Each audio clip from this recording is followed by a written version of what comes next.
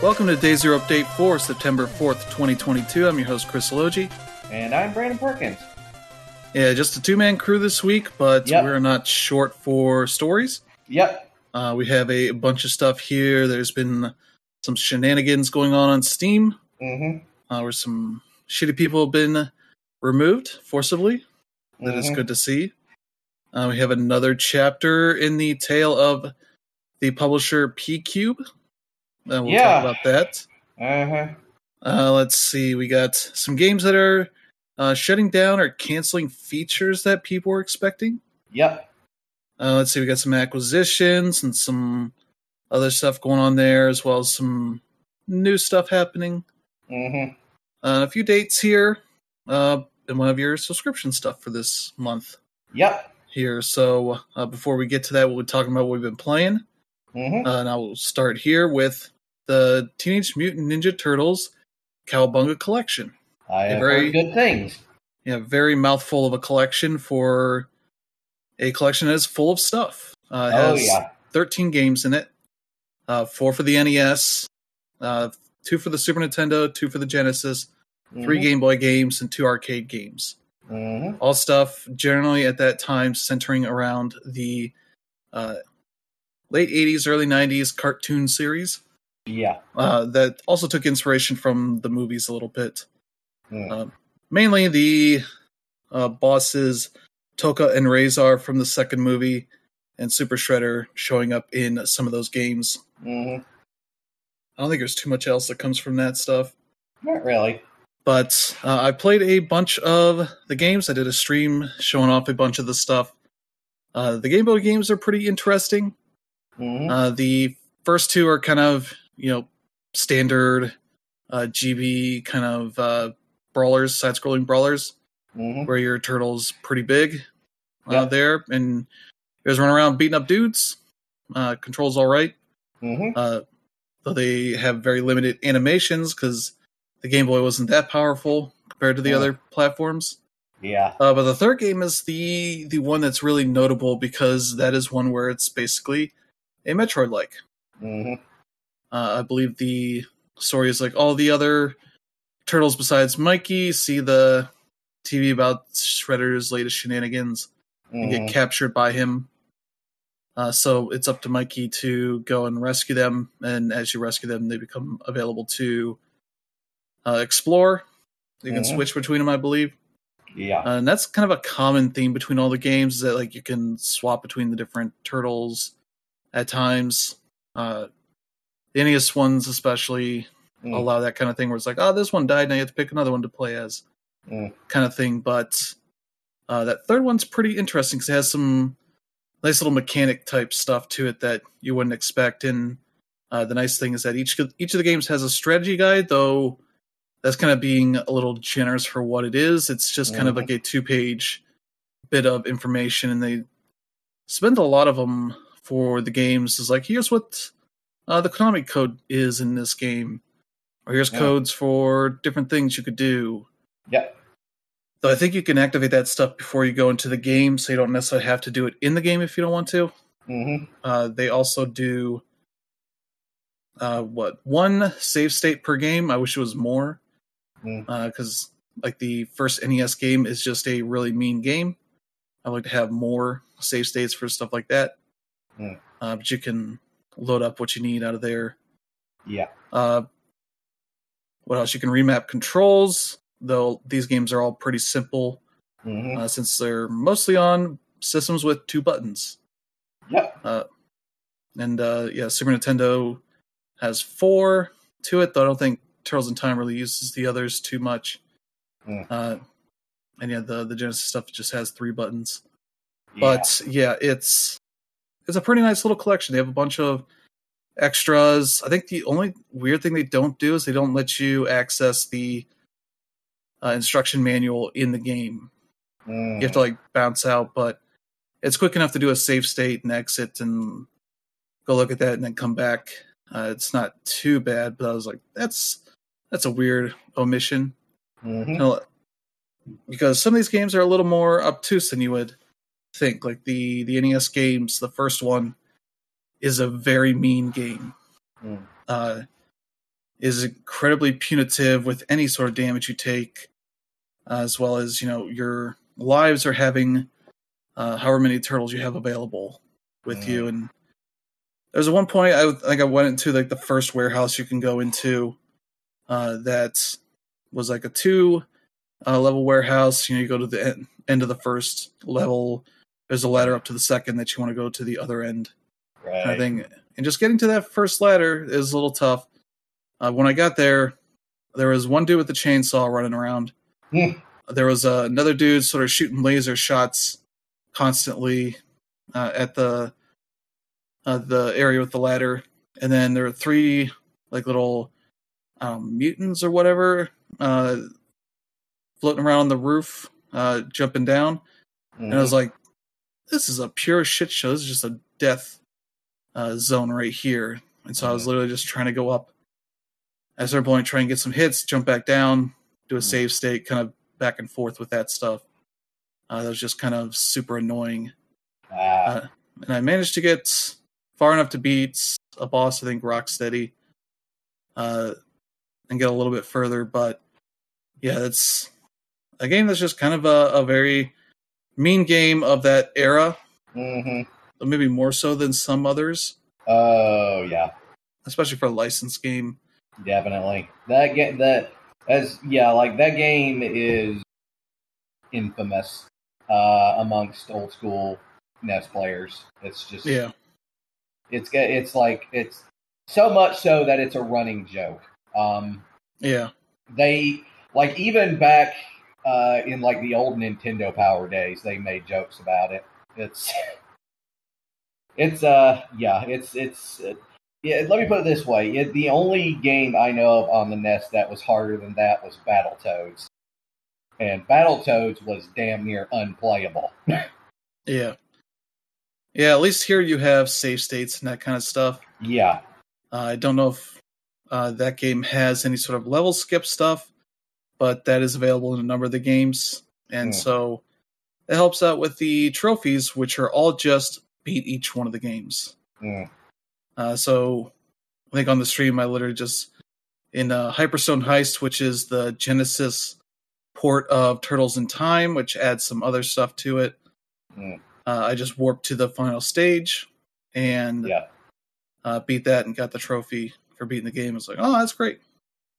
I don't know how easily that'd be for other games. Especially like I assume the Metroid one doesn't have anything like that. So to defeat the whole purpose, but a lot of the others there would be pretty good to be able to just like warp to the last stage and beat that. They do have like a watch along thing of a playthrough that you can kind of jump in wherever. I believe that is exempt from that trophy for the beating it, because I tried it for one of the games and got to the final boss, which is almost always with Shredder in some form. Beat him and didn't get the trophy, so there are some limitations to that stuff, but for the most part, it's pretty fair. I don't believe it discriminates against using the Konami codes or in-game codes that are in-game menus, settings like that, allow you to set it to like easy, or you can have more lives and all that kind of stuff. That's what I was doing in Turtles in Time on the Super Nintendo, where I just gave myself more lives. I didn't make it easier, I don't think. But that game still is fantastic. Also, there's like the second NES game is a port of the first arcade game. And it's kind of a meaner version of that, because in the arcade game, when you continue, you just continue from where you're at. You put in quarters. In the NES version, you start the stage over again. So that's a lesson I learned in the first stage, where I was, continued and go on, and it's like, oh, I should just save state at the right when I'm at the boss fight, and just keep fighting from there. Not ever lose the boss fight technically. So that's my loss there, but yeah, that's a hell of a thing. But they did add rumble to the games. So like in the arcade game, where it was like just random sections where just like big balls dropping down these stairs. For some reason, you can like feel that kind of stuff. It's like, that's neat. For games that did not have that stuff at the outset. But yeah, let's see. There's tournament fighters. I haven't played any of that stuff yet. The trophy strat is just beat the arcade mode, the final boss and that stuff. So that's not too bad. But yeah, there's the arcade games, which I'll have, Infinite Continues and all that. They do have rewind in this, but it's only 10 seconds. So if you're going to rewind what you're doing, you'd be quick on the draw and that stuff. Otherwise, you're going to end up in situations where you realize, oh, I don't have a suitable place to rewind to. Yeah. So I should, save state more often or anything like that. So yeah, that is that's that. But all the supplemental material is pretty awesome. They have a lot of adverts from that area from that time for the many magazines that the games would get advertised in, and even a lot of magazines that where they advertise other stuff alongside the games. So like there's one for like one of the Tiger handheld electronic games. Yep, that's I'm pretty sure I actually played one of those when I was a kid. Yeah, I had one too. I don't know which one. One of the sequels, I think. Yeah. There's advertisements for other Konami games or Ultra games titles that are in there. I think Parodius is a big one in there.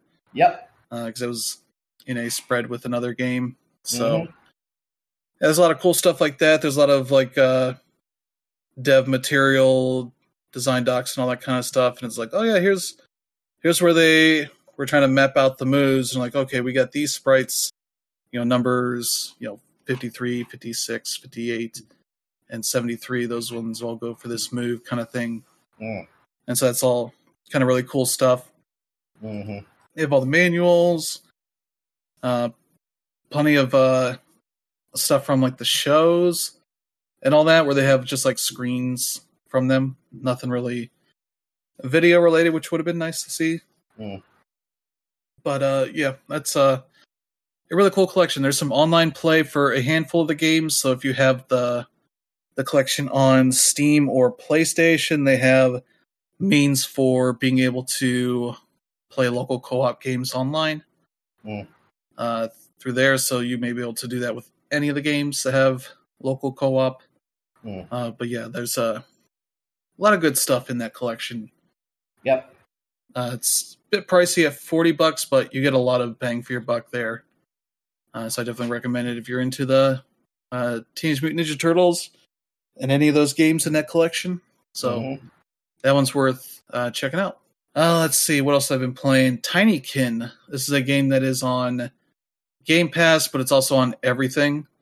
It is a 3D platformer from a small indie studio that is kind of a mix of a 3D platformer with something like a Pikmin, where you are a human from another planet. I guess has found out that humans didn't originate on that planet, so you decide to go to Earth to see like, oh, where did we come from, kind of thing. And the neat thing there is that you are incredibly tiny compared to like what regular humans would be. So you end up crash landing on the planet, as you might expect. Then you run into a moth that is sort of trying to build some sort of contraption that, as all the various insects you run into are worshiping the creator of this Arduin that they have, that used to live in this house, but no longer does. And they just believe that he has like left them to become a deity or something, so they worship him. You'll find a big church for that stuff in the first stage, which is sort of, I think, a bedroom or living room, I forget. But you go through these different areas. You are just completing like a few simple goals if you just want to mainline it. In that case, it's probably not a very long game, maybe like 6 or 7 hours. But the nice thing is that it is kind of a collectathon platformer. Yeah. To a degree, where for whatever reason, the first stage, it's like, collect 1,000 of these things, but you don't have to collect 1,000 of them because there are a bunch of like bigger bits of this pollen that you can collect, and that's not all of them that's in the stage. That's just kind of the main goal, because then you take it to a dude who takes that pollen and turns it into nectar that then gives you an additional bubble that lets you glide further, because that's one of your abilities that you can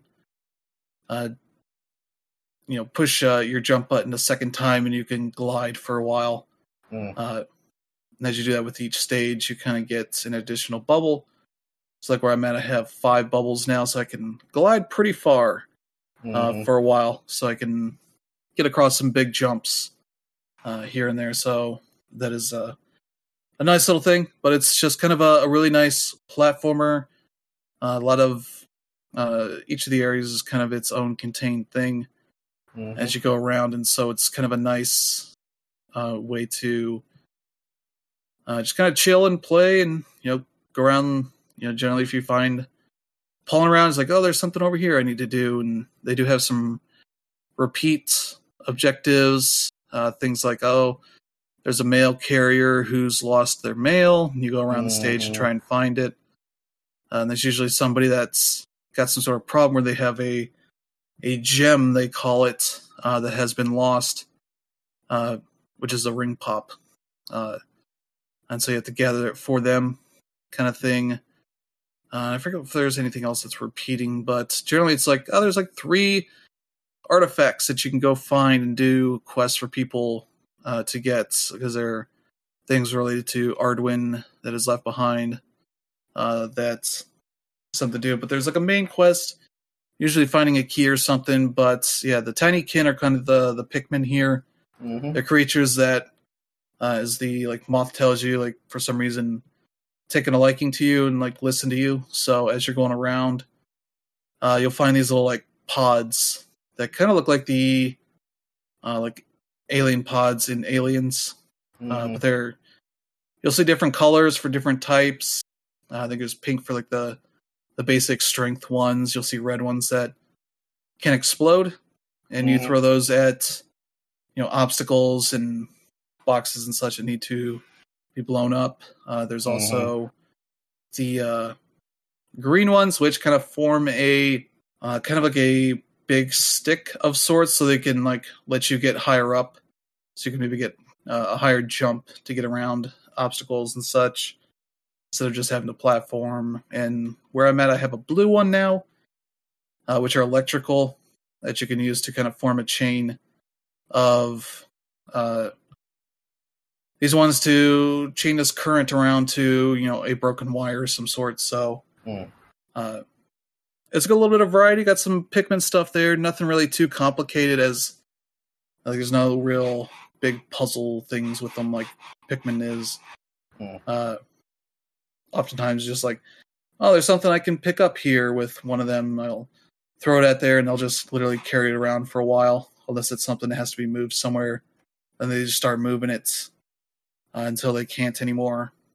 You may have to open up a door or break something down so they get a path to go through, that kind of stuff. But it's all a nice, enjoyable time. It's on Game Pass, as well as any of the other platforms out there, PC, Switch, PlayStation, Xbox. I think it's really worth checking out. And if you're a completionist, it'll be a little bit tough on that stuff. I gotten all of the nectar or the pollen collectibles in one stage, but I have not gotten them all in the others. There's one stage I got it down to 8 left, which I think there's like a cluster somewhere, but I can't figure out where the last remaining thing is. So I'm hoping I can unlock something at some point that just shows me where it's at. Yeah. That would be a really nice quality of life thing, instead of just making me hunting every single nook and cranny that I have already tried to look in, and I don't know where I'm missing something. But yeah, that's Tinykin, really worth checking out. Let's see. Also, been playing more Saints Row as I'm continuing along in this game, and it still continues to be an okay time. Nothing really too terrible in this. The writing's all right. The graphics are all right. It does have some little buggy issues here and there now. I've gotten once trapped in the character editor where I was just looking around because every time you go through missions that unlock stuff, it shows up as an exclamation point in there. So I have to go click through and highlight it, and then it's gone. But then one time hitting the back button didn't do anything. Then I was stuck and I had to quit out of the game and launch it back up again.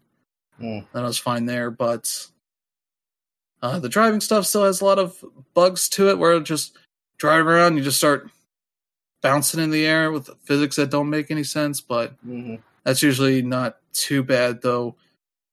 Now I'm at the part where I'm unlocking just more and more side stuff to the game, and I unlocked one series of missions I can do that involve you disposing of nuclear waste from corporations that don't want to handle that themselves. And so you got some like shady business that you can set up that does that stuff. And so it's like, oh, you have to go over here and get the truck and drive it back. And if you take any bumps, they will start going volatile and exploding kind of thing. And like once it starts doing that, then all the traffics lose their mind and become unpredictable. And it just exacerbates that further. I had to do it probably like 3 or 4 times. And it's a long ways from where I have it set up. So it's just a huge annoyance that I was like, I'll get this one done because it's the one you have to do to finish the setup of this business, but I'm not doing any of these others because these are just super annoying. I would even have it so I wasn't, setting anything off, and then I'd maybe like barely hit a curb or something, and it would start the chain reaction, just cause everybody to lose their minds. And you can't just restart it. You have to drive all the way back to the start point to do it. So I'd have to listen to the phone call. Because the first one, you go to the place and there's like a broken barrel and a splash of nuclear material on the ground. And your character's like, it's not here. And the other person's like, what? It's there. Go look.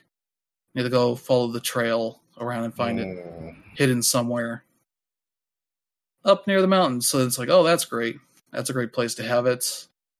But yeah, I managed to get around most of the way. Then like I accidentally bump a gang member, one of your rival gangs, and they just start shooting at my stuff. And it's like, well, this is a shit show because either I, just ram into them and that's just going to exacerbate things further, or just let them keep shooting it and that's just going to make it worse. And it was a huge annoyance. So that was the thing. I was like, all right, I'm done with this game for the day.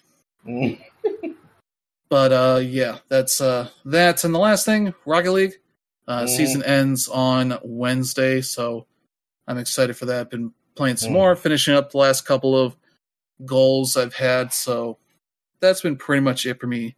So how about you, Brandon?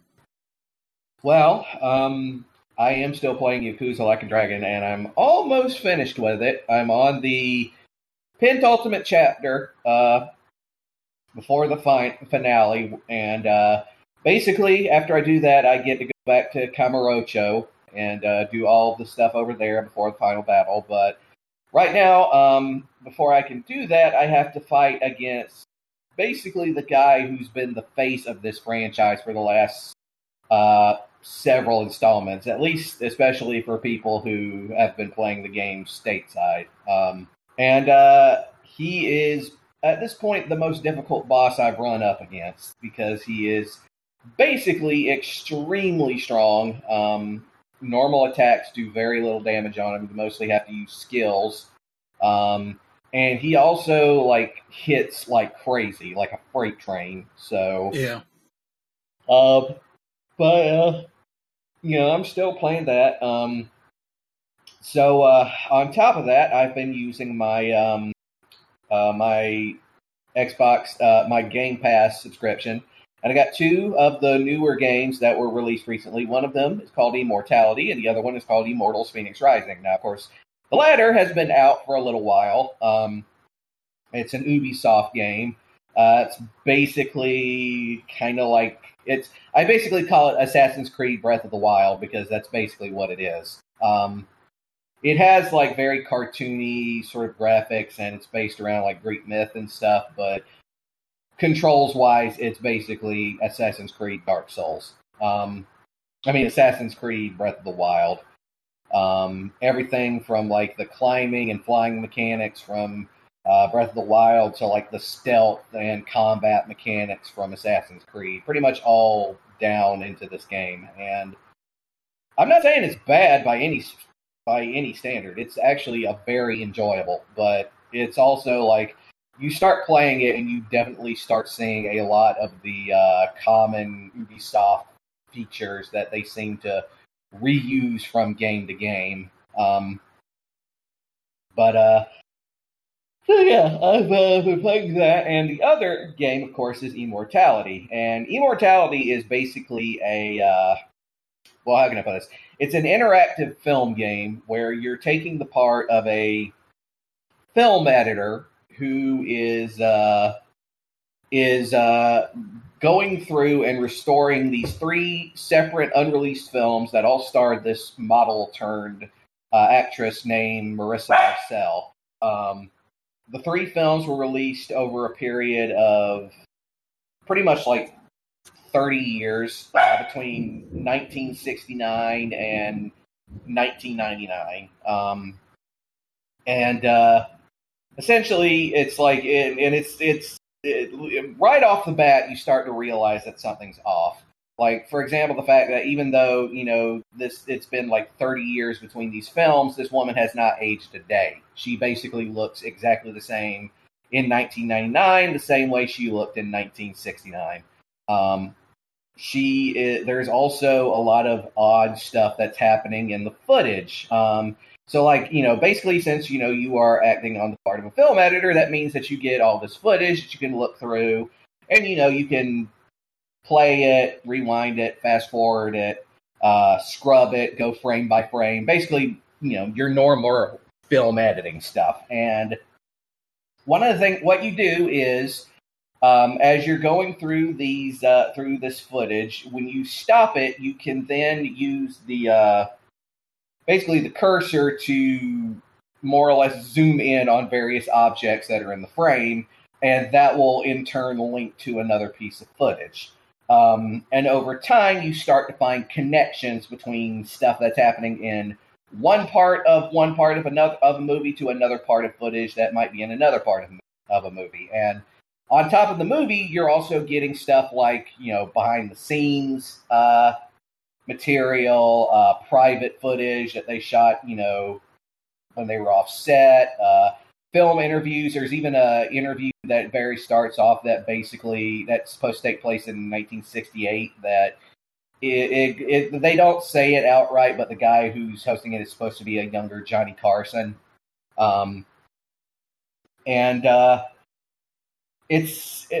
Then one thing that you do notice is that every so often your controller will start vibrating. And what happens when the controller starts vibrating is weird stuff starts happening in the footage. In one particular part, I actually got it where it was like, okay, it's vibrating, and so I started rewinding the footage or having it played backwards. And you start seeing new stuff showing up. You start seeing like footage that you previously didn't see there. Footage of what appears to be some woman trying to talk about something into the camera. Occasionally you'll see like new stuff showing up in the background. It is phenomenally creepy. And, it's not like a real slam bang action game. It's very much a slow burn. But if you're one of those guys who loves creeping terror like I do, you're gonna love this. Really. And I will tell you, it is a 17 rated game. Nudity and sex is in it, and they tell you like that right at the beginning of the game. So it's definitely not for kids. But you're an adult and you love creepy shit, you will love this. But yeah, that's what I've been playing. All right, so yeah, let's get to some news there. Mm-hmm. And I can tell you got a storm going on. Yeah. All right, hopefully it'll be dying down soon. But yeah, let's get to some news here. Mm-hmm. We've got a new month, so let's talk about what is coming out for your subscription services. Mm-hmm. For PlayStation Plus this month, they decided to go for both their monthly games for Essential and their second half of the month games for Extra and Premium, the game catalog. Instead of splitting those up, I guess. So we got all of that here to talk about for PlayStation Plus Essential. That'll be available here on September 6th. There is Need for Speed Heat for the PS4, which is a solid racing game. Yep. A more racing game set in, I think, like a Miami-style area. So that one's pretty solid. Let's see, there's Grand Blue Fantasy Versus for the PS4. It's an Arc System Works game, bringing the sort of popular mobile franchise Grand Blue Fantasy to PlayStation. Yep. Which is a fighting game. Yep. With some RPG mechanics to it and all that. So that's something that people should check out. And the last one here is Tome for the PS5. Yeah.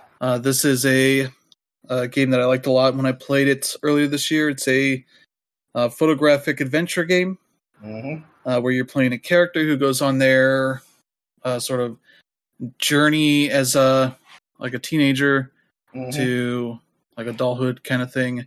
Yeah. Where you're going on your adventure to find Tome, which is something you'll see at the end of the game. But along the way you're meeting weird characters that are like looking for stuff, and you take pictures of it and try and figure out what they're asking you to do and all this kind of stuff. It's a really neat little charming game. People should definitely check out. So yeah, there you go, Tome. That's your monthly stuff here, available on the 6th. Solid lineup there. Before the game catalog that'll be available on September 20th. Here are the games available for Extra and Up. There's Deathloop for the PS5. I'm kind of surprised by this. Yeah. I figured Microsoft would not push it up onto the PlayStation Plus and just get it onto Game Pass as soon as possible, but I think people were saying that it would be out of whatever contract it had, exclusivity contract by now, and they would just zap it onto Xbox right away, but that seems to not be the case just yet. Yeah. But yeah, that's a PS5 only game that you should check out. Yeah. Really neat kind of time loop game. Yeah. By the people who do the Dishonored series, Arcane. Yeah. I sure would like to play it, but I still don't have a PS5, so yeah, I'm going to have to wait until it gets to Xbox, I guess. Yep.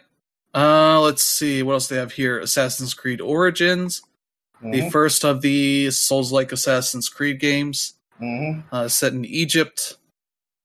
That's a pretty nice little game. Yeah. It and Odyssey are probably the best games in that entire series. And I am counting Assassin's Creed 2 in that. But yeah. Though I think they are games of bloat. Oh, 100%. Origins, especially. Yeah. And Odyssey isn't quite as bad, but because even though it does have a lot of content, there's a bit more, content in that content rather than what you end up getting in Origins, which is just, yeah. Yeah.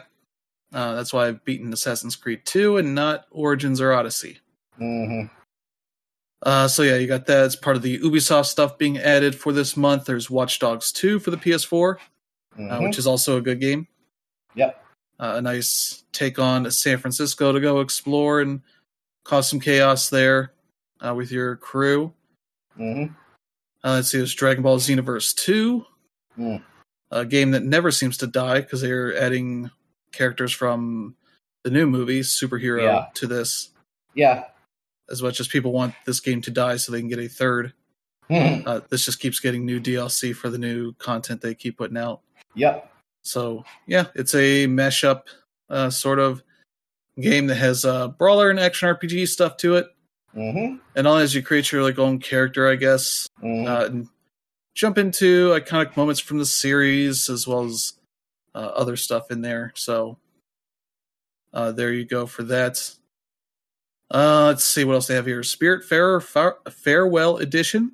Mm-hmm. The kind of management game about you essentially being the Charon replacement as the ferry master to the deceased, bring them to the afterlife. Instead, you kind of befriend these people, learn about them, like what they need to be ready to move on, and kind of do that. And along the way, you're kind of farming, mining, fishing, and doing all that kind of stuff. Mm-hmm. And then you have you can do that with 2 players, with Daffodil the cat being the other player. Yep. To do some stuff for you. Let's see. There's also Chicory: A Colorful Tale, another great indie game. It's kind of a top-down adventure game, a little bit like a Zelda, but instead of fighting enemies so much, you're kind of controlling this paintbrush to fill the world with color. Yeah. And solve puzzles and all that kind of stuff from there. So that's a very cool game that is about depression. Mm-hmm. Let's see here. Monster Energy Supercross, the official video game 5. Yeah, you can pretty safely ignore that one. Yeah, that is PS5 and PS4. I think it's one of a handful of motocross games that are on this service, so another one you can check out. If you're absolutely starving for motocross and maybe give it a shot, but yeah, those games are just generally not good. Yeah. Let's see what else is here. Alex Kidd in Miracle World DX. This is sort of the remake of the original Alex Kidd. Yep. The game is full of a lot of bullshit.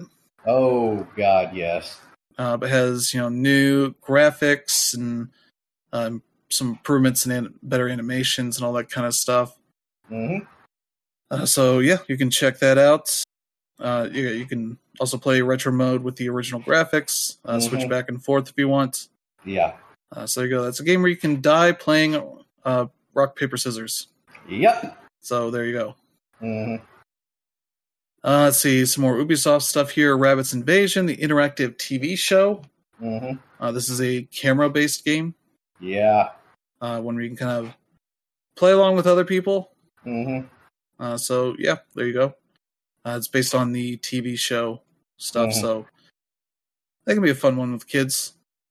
Let's see, also available here, Rayman Legends for the PS4. Yeah.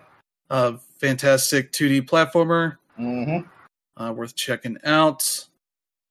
Let's see, Scott Pilgrim vs. the World, the game, Complete Edition for PS4.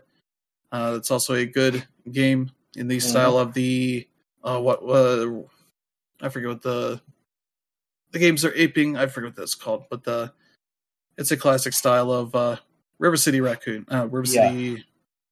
River City Ransom games. Yeah, it's that, but Canadian. So yeah, there you go. You can check that out. Let's see. Here's the premium only stuff. The classics. There's Siphon Filter 2. So there you go. You can get the continuing saga of Gabe Logan. Let's see. And there's Toy Story 3 for the PSP. And Kingdom of Paradise for the PSP, which is an action RPG game. I forget who made this one. I'll double check here. I think it's Climax Entertainment. I think they're one of those devs that makes a bunch of stuff. Yeah, they worked with Camelot on Shining in the Darkness, Shining Force. Made Landstalker, Lady Stalker, Dark Savior on the Saturn, Time Stalkers on the Dreamcast.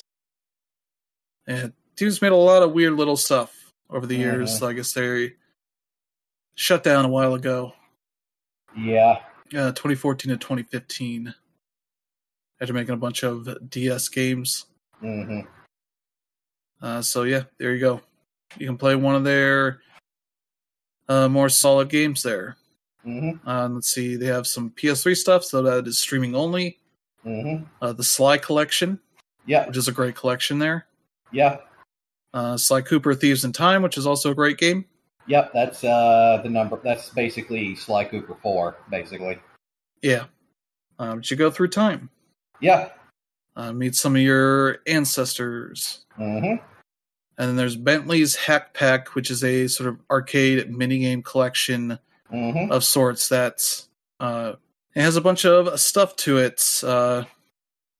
Based on featuring 3 of the retro-inspired arcade minigames from Sly Cooper Thieves in Time. It kind of expands that with 20 levels and 100 challenges to each game. Also includes a bunch of Sly Cooper stuff to collect and all that. So that's another neat little collection there, edition there. So that's a pretty good month for the premium and the extra tiers. So definitely worth checking that stuff out if you have those subscription tiers. Let's get to games with gold. I don't think there's a Game Pass announcement yet, so this is just what we have for Xbox. But they have a new slate. This is the last month for the older games. Starting September 1st, Gods Will Fall, which is an action-adventure game of sorts involving, like I said, Celtic lore. Yeah. Mythology kind of stuff there. So there you go. There's Double Kick Heroes, which despite what the name looks like, it's more of a shoot 'em up mixed with a rhythm game. So you can check that out. It's like metal themed for that. It's the 16th. Available on the 1st for the older games. Thrillville, which is a theme park simulator game from LucasArts. Yeah. That's an alright game. And then for the last part of the month, September 16th, Portal 2, which is a fantastic game that has some great new characters that are voiced by Stephen Merchant and J.K. Simmons. So that's a game that is definitely worth checking out and probably the best of this bunch if you have not played it already. Yeah. So yeah, there you go. An alright lineup with one really good game. But let's get to the rest of our news here. We have some dates here. Coming out on September 6th, Horizon Chase 2 is happening, which is great. Problem is, it's an Apple Arcade exclusive. So it'll only be available for people subscribing to Apple Arcade on iOS and maybe the Mac computer. It'll supposedly be coming to all major consoles and PC in 2023 at some point. So that's cool if this is happening. A little disappointing that it's only Apple exclusive for the time being. So I'll have to keep an eye out for when it's done with that exclusivity, because that looks really nice. Sort of an upgrade to the original game looking thing. So yeah, that's neat. Happening here on Wednesday, September 7th, there's going to be an NIS America showcase that'll have, they're saying, 4 new game announcements, as well as a handful of updates on other games, and a post-show with an in-depth look at upcoming games launching soon.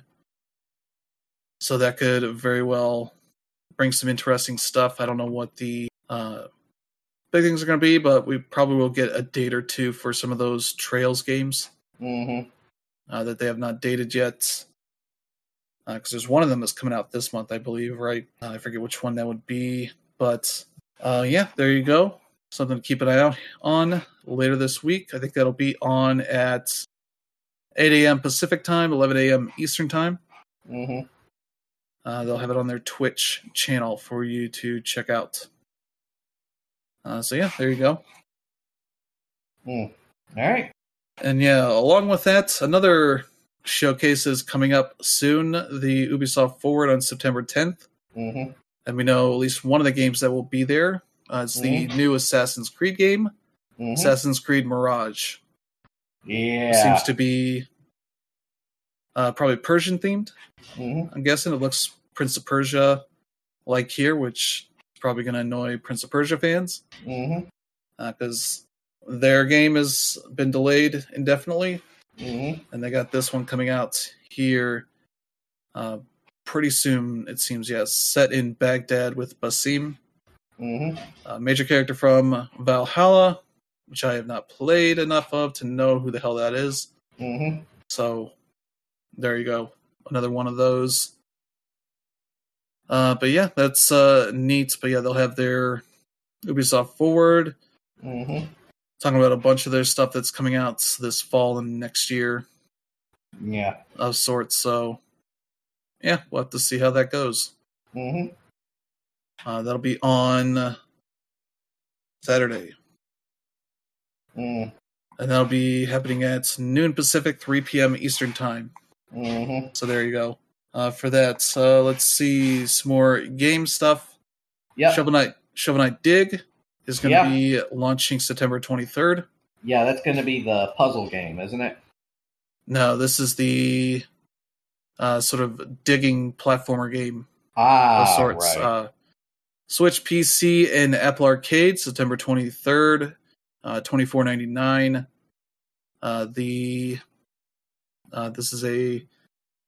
It's from Nitrom, I believe, makers of Bomb Chicken. And some other games. Very much going to be sort of an action-oriented game, but a lot of digging through the earth of sorts and fighting enemies and all that kind of stuff. Yeah, that's going to be pretty neat to see. Another one of their spin-off games coming out here. And they've been, like, all of these Shovel Knight spin-offs have all been really solid. So yeah. I forget what the other one was called. I think it's Pocket.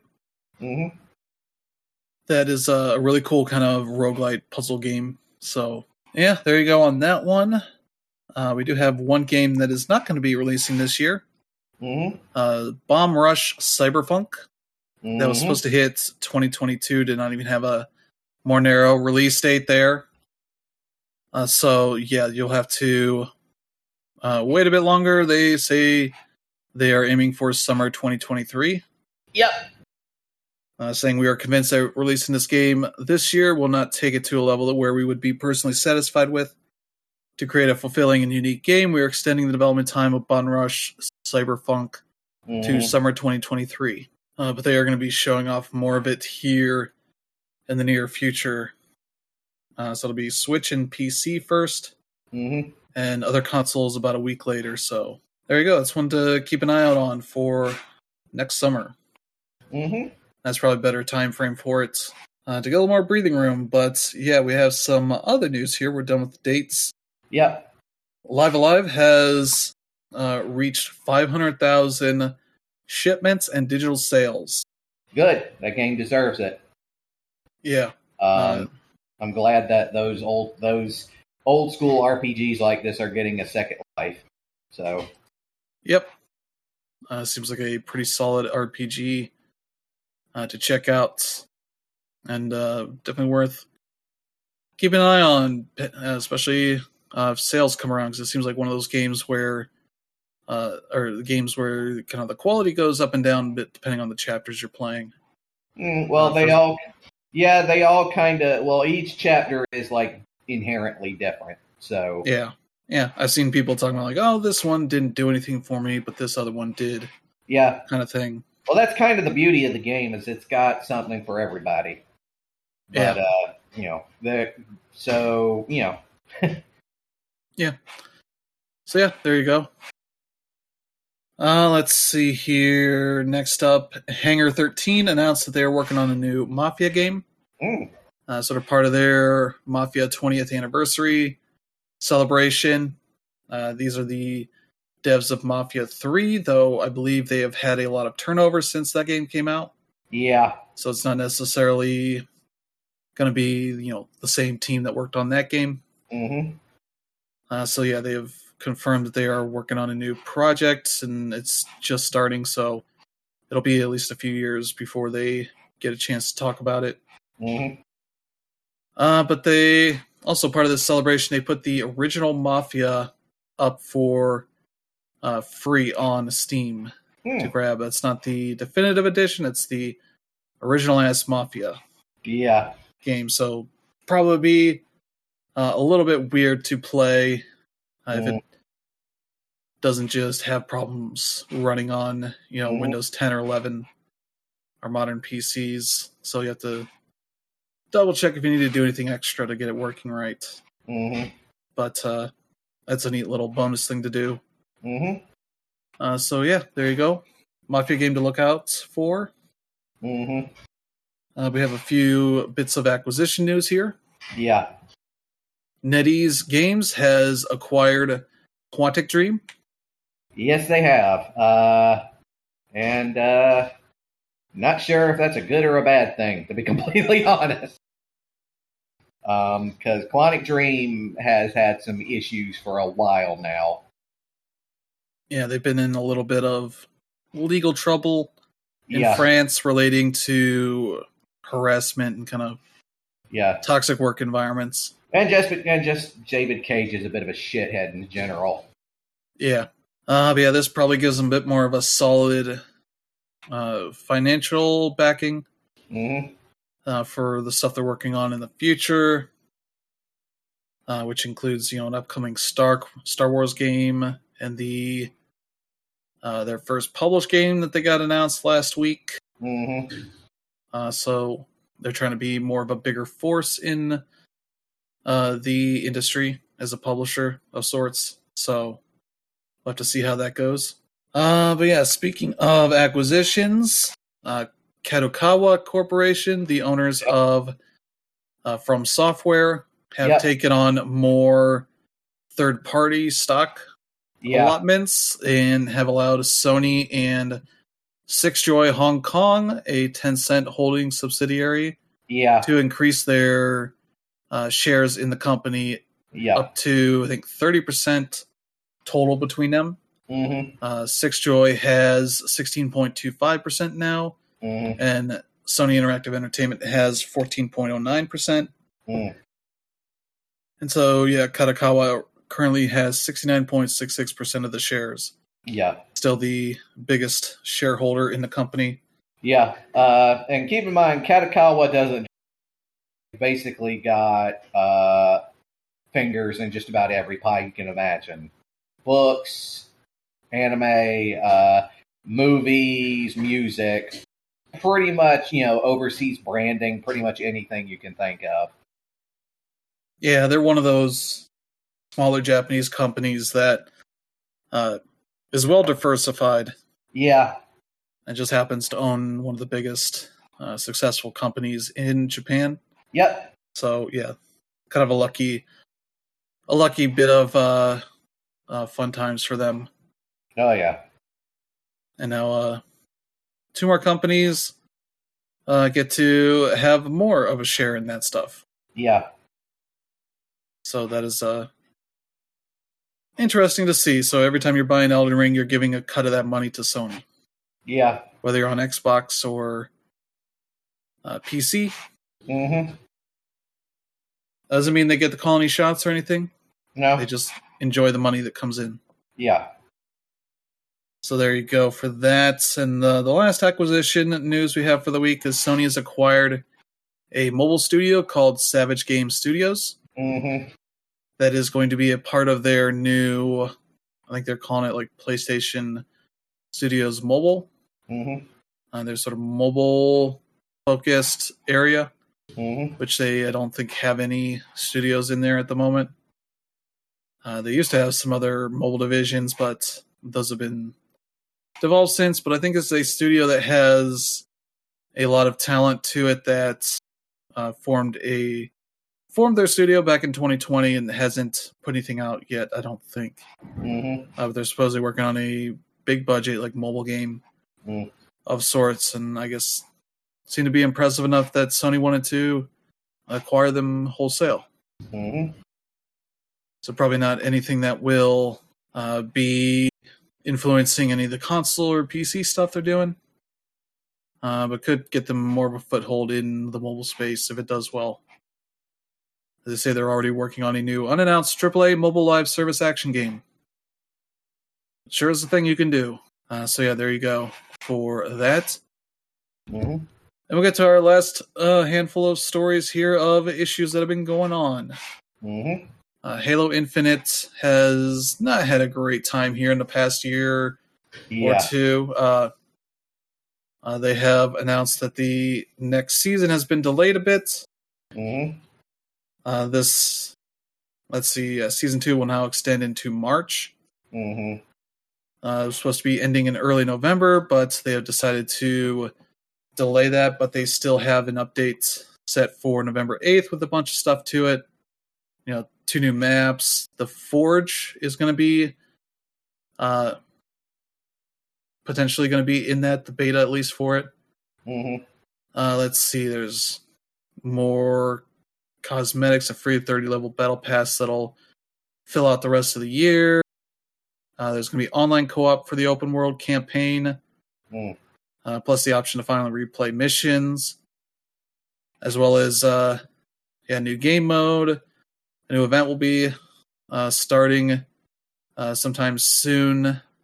And there's a beta for the revamp of the XP program, as well as quality of life improvements, all that kind of stuff you'd expect for like a live service game, but it comes with a bit of a caveat that they are canceling the announced local co-op, split screen co-op kind of game mode for the campaign stuff, which has been a thing that has not been in a Halo game since I think Halo 4.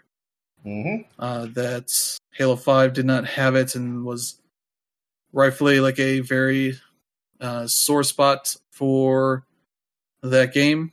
Fans did not take kindly to that, and they seem to say like, hey, we're going to make sure and focus on that for future games, and here's Halo Infinite nearly a year later, and it's been canceled to focus those resources on the rest of the game, which is disappointing to see. Though I imagine that was probably a very ambitious thing to try to do because it's an open world game. I'm not sure how many out there even have like split screen co-op for it. But this is Halo, and that's sort of been one of its key features since the first game. So I definitely see why people would have been expecting it. So yeah, it's disappointing to see them just kind of come out and cancel it. So yeah, that's just kind of puts another pin on this game's existence. It's like, wow, this is not gone the way they thought it would. Luckily, the campaign itself is good, but yeah, the multiplayer has just been rife with issues over the past 9 months. There, definitely going to be an interesting way to see how this stuff plays in the future.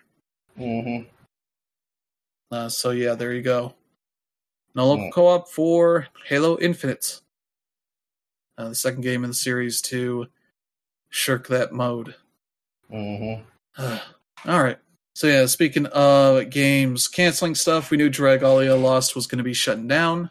They announced earlier this year that they were putting out their last updates, and we now have a date for when it ends. It'll be, November 29th at 10 p.m. Pacific time, November 30th at 1 a.m. Eastern time. The game will be shut down and unplayable at that point. But you can no longer purchase any of the in-game currency stuff there anymore. And the upgrade essentials and packs will no longer be available for purchase starting October 30th. And but you can spend what you've purchased or earned previously. But yeah, after the service ends, it'll have an end of service notification when you start up the game, and will no longer be playable. So there you go. Kind of this game ends about 4 years after it launched, which is a pretty good run. Yeah, for a modern MMORPG, that's like, or like an online game that's not, done by Blizzard or Square. Yeah, that's a pretty good run. Not gonna lie. Yeah, especially for one of Nintendo's big first efforts. Mm-hmm. Though they're not exactly putting up much of new efforts. Mm-hmm. They're kind of just running out what they've got. Just kind of mostly like Mario Kart Tour and Animal Crossing and the Pikmin thing. Mm-hmm. Right now, not much new for them, but yeah. Yeah. There you go. Next up here, the developer of Eterno Blade 2 has accused their publisher, P-Cube, of withholding payments and after they canceled the publishing contract as a result of not allowing them to have the publishing rights back to do with the game as they please. Yeah, the P-Cube just keeps getting shadier and shadier. It's like, yeah, damn.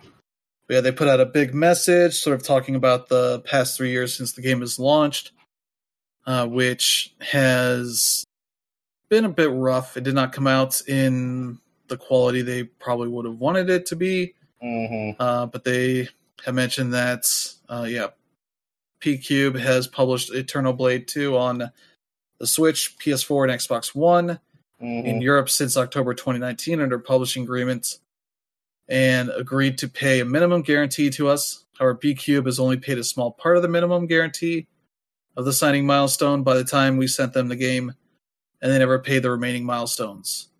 We've been trying to resolve this issue with P-Cube, but we're unable to reach a solution, leading us to terminate the publishing agreement around September 2020. However, P-Cube has refused to return the publishing control on the console platforms back to us, continues to sell and take all revenue from Eterno Blade 2. P-Cube offered to hand over publishing control to us if we agreed to keep this matter secret, but we no longer wanted to be involved with any more deals with P-Cube. We knew something was not right, but as a small independent developer, we could not afford to pay legal fees to fight the case in another country. We have contacted each platform to ask for the return of our publishing control. So far, only Nintendo and Sony have taken our game off their Europe stores. Mm-hmm. We still have not received any revenue from the sales in Europe. Because of the incident, we have had to do various additional works to recover from our financial situation. We promise that we will be back soon to patch the problems and continue to release new content for Eterno Blade 2. We are always thankful for everyone who's been supporting us. We want everyone to have fun with our games, satisfied with our product. Hope our fans understand our situation. Hope you will continue to support us. And P-Cube has issued their own response. It's pretty long. A lot of it seems to just basically acknowledge this thing is a thing that happened. Yeah. But they're not going to do anything about it. So yeah. They mentioned there's like P-Cube proposed and sent numerous proposals and support agreements to revert rights to Corcel in line with their request. These are not acknowledged by Corcel. Nevertheless, despite all the challenges and the lack of communication from Corcel, P-Cube released its rights to the console versions back to Corcel well before the end of the agreement term. Remain open to support Corcel in any way possible. It was like, we're trying to do it, but you won't do another deal with us. It was kind of like, as the dev said, like, they offered to do that if they, signed an NDA kind of thing. And it's like, yeah, that's not great to do. Yeah. You only generally do NDAs when you're about to do something shitty. And so, yeah, that kind of combines with the stuff we talked about last week with the devs of A Space for the Unbound. That was like, yeah, these guys seem like they're not great to deal with. Yeah. Especially if you hope to have like a partner that will work with you and do what's needed to get things done. They seem to like to get the money, and then that's about it. So yeah, that is an unfortunate situation. Seems like if you want to support them, you should probably stick to like the PC version. for that, because I believe they self-publish on the PC. But yeah, for the time being, just keep an eye on it, see if the devs have any updates on this stuff. So there you go. And we'll get to the last two stories here involve shitty people on Steam getting their just rewards. So here's a story about scammers on Steam. Yep. After an indie dev has exposed this practice. This involves, let me see here, indie dev Cowcat, developer behind the newly released point-and-click adventure, or point-and-click beat-em-up Brock, B-R-O-K. Shared a now viral thread on Twitter explaining how this type of scam involves curators, Steam codes, and reviews, and how that works. The quick explanation is that they have email inboxes that are flooded with code requests from various curators on Steam. Most of these are believed to be scammers in an effort to see just how many were shady. They sent all of the curators codes, but not for the full game, just a demo. The idea was that if the curators were legit, they'd hit the end of the demo, then reach out and ask for the full code to do a proper review. Instead, many didn't, and codes for the game started appearing on key selling sites. Even though the developer doesn't support these types of marketplaces, shortly after that, some curators began posting negative reviews of Brock, even though none of them had received the full game. While there's some other possibilities, it seems very likely these curators were simply trying to scam Cowcat out of some free codes that could then be resold. And I wouldn't be surprised if a number of the curators are probably owned by the same person. So they try to, get some, a good number of them, that kind of thing. But yeah, Cowcat reached out to Valve and let them know what has been going on here. And seems that Valve agreed with them that these curators were not playing by the rules, were possibly using negative reviews as punishment for not providing keys. Curators can leave a review for games they don't own, unlike most anybody else on the service. So, got a message back from Steam saying hey, yeah, we've banned these people. At least 20 curators have been banned as a result for these practices. And clicking on a link to one of these curator groups now takes you to a message from Valve stating that this group has been removed for violating Steam community rules and guidelines. But yeah, it's not that much of a punishment because it's easy to make new accounts. So many of them will probably return. I don't know that they're going to necessarily try to IP ban these people or anything like that. But yeah, this scam hopefully being exposed makes other developers more wary. I've definitely seen some of the devs I follow talk about getting easy to spot scams. They're I'm this person, or I'm working with this website. Well, I'm not using their domain name as my email. I'm just a freelancer for them. That kind of stuff. Yeah. That kind of stuff. This is more nefarious because you're going through a system on Steam that is supposed to be used to help, anybody that's doing that kind of stuff there to get codes and such. But yeah, 11-Bit Studios, another developer and publisher that has seen this kind of abuse, has said they're done providing curators with Steam codes. So yeah, it's unfortunate thing. It's just going to probably result in everybody losing access to this kind of feature versus, just only the bad ones getting punished. Everybody will, unfortunately. But that's not it for the bad stuff happening to bad people on Steam. This next one is a fun one. This developer of a game called Domina decided to put out patch notes here on August 31st, and in the process included a transphobic screen attacking the trans streamer Keffals. If you don't know Keffals, they have been involved with a battle with Kiwi Farms. And we talked about them on Let's Weekend, and yeah, they are a forum. Yeah, keep going. Yeah, they are a forum where some of the worst people on the internet, converge to plan attacks and harassment of people, mostly transgender people on the internet. But also neuroatypical people. Yeah. Basically, anyone that they see fit to just decide who they want to harass. Yeah, and they have done the harassing to a point where a number of people have committed suicide. Yep. Yeah. And they have recently gotten dropped from Cloudflare, who is their DDoS provider, sort of one of the last big companies that had been essentially kind of shielding them from getting shut down. So that has happened here as of the last day or two.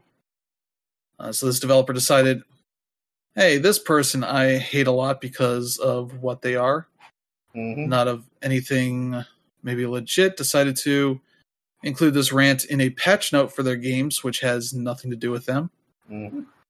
So this caused a lot of issues that had nothing to do with the game, and so there are a lot of reviews from people that own the game that have been negative. So trying to review bomb the game. Yeah. But yeah, ended up with the developer getting their account banned, as well as their game removed from Steam. Yep. So now you can still find a page for the game through a direct link, but you can't find it via search or anything. You also can't purchase it. But the studio, Dolphin Barn Incorporated, no longer has a developer profile as well. So yeah, the developer took to social media. Not Twitter or Facebook or anything. It's Gab. Yep, because of course it was. Which is a right-wing social media platform mainly for Nazis. Yep. They posted on there, clarified that Steam had canceled Dolphin Barn Incorporated. Gabe Newell doesn't seem to care that I brought millions of revenue to the table, while his moderation team and VPs will end up costing him millions in payroll. Which is like, you're not that big of a game. Yeah, and I'm the thing is, I would be more disgusted by this if it wasn't for the fact that I'm actually concerned this dude might genuinely be mentally ill. Because he seems to have some kind of delusions of grandeur. And the thing about like that thing where he's putting shit in the patch notes, that wasn't a new thing. He's been doing this for a while. He recently was a subject of one of Jim Sterling's videos. And like he basically like did a whole thing about him, and like he's pretty much been doing this, putting weird shit in the patch notes pretty much since the game was on Steam. And the game was like never really like a huge success. Like it found a niche audience. The game is literally about managing gladiators during the Roman Empire. Like that's what the game is about. And it's like, all right, fine, but the game was always a niche product, and he never really had like a big group, like a huge player base. But like if you go over the patch notes, like you can see this dude like slowly but surely, like it's like watching a man slowly fall into insanity. It's because he was doing these weird, like it wasn't just transphobia too. It was also racism, anti-Semitism, religious bigotry, just a bunch of crazy shit. And I hope somebody gets him the help he needs, because I genuinely do think the dude is mentally ill. But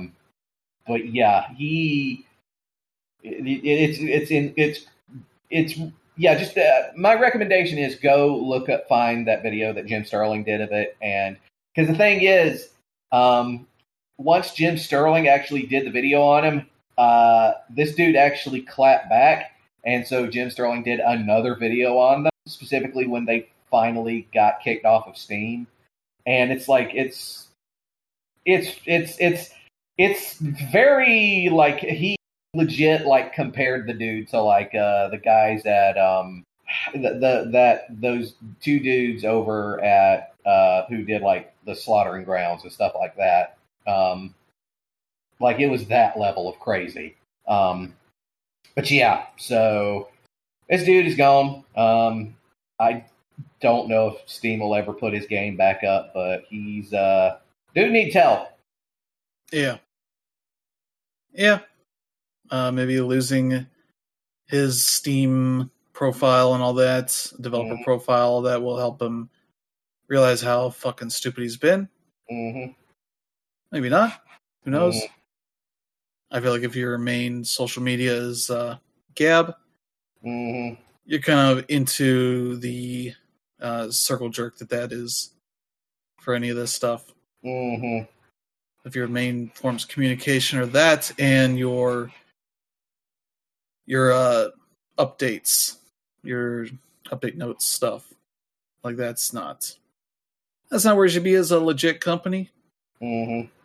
Unfortunately, it's not rare for this kind of stuff to show up on Steam. There are plenty of racist games on Steam and all that. There's one about Kyle Rittenhouse, just in case you're wondering. So they're not persecuting conservatives.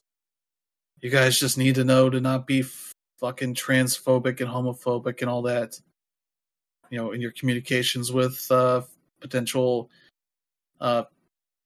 players. But yeah, that is going to do it for this week. Yep. Pretty good bit of news here. We do have some stuff releasing this week. There is, let's see here. There is the where's the release schedule here?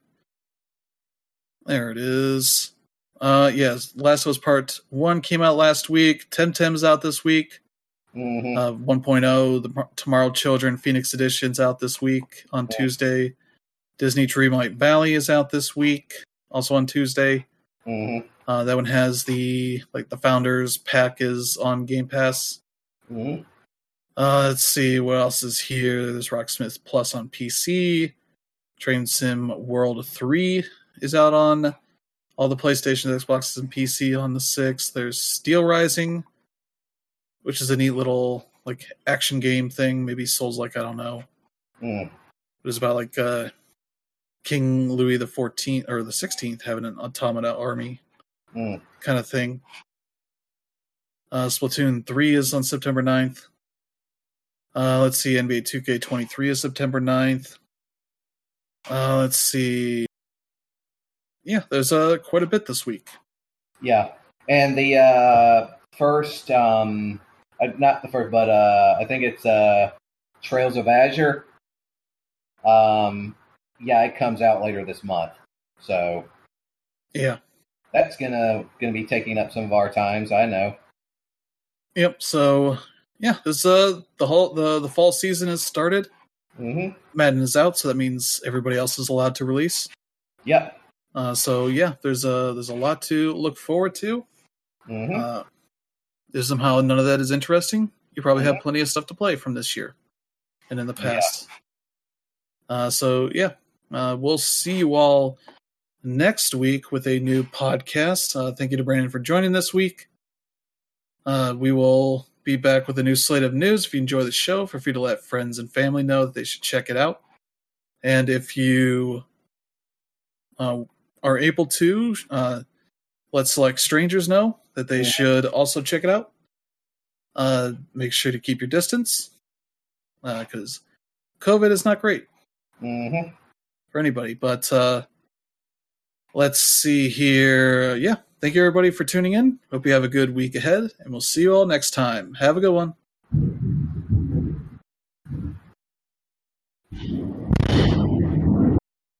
Yeah.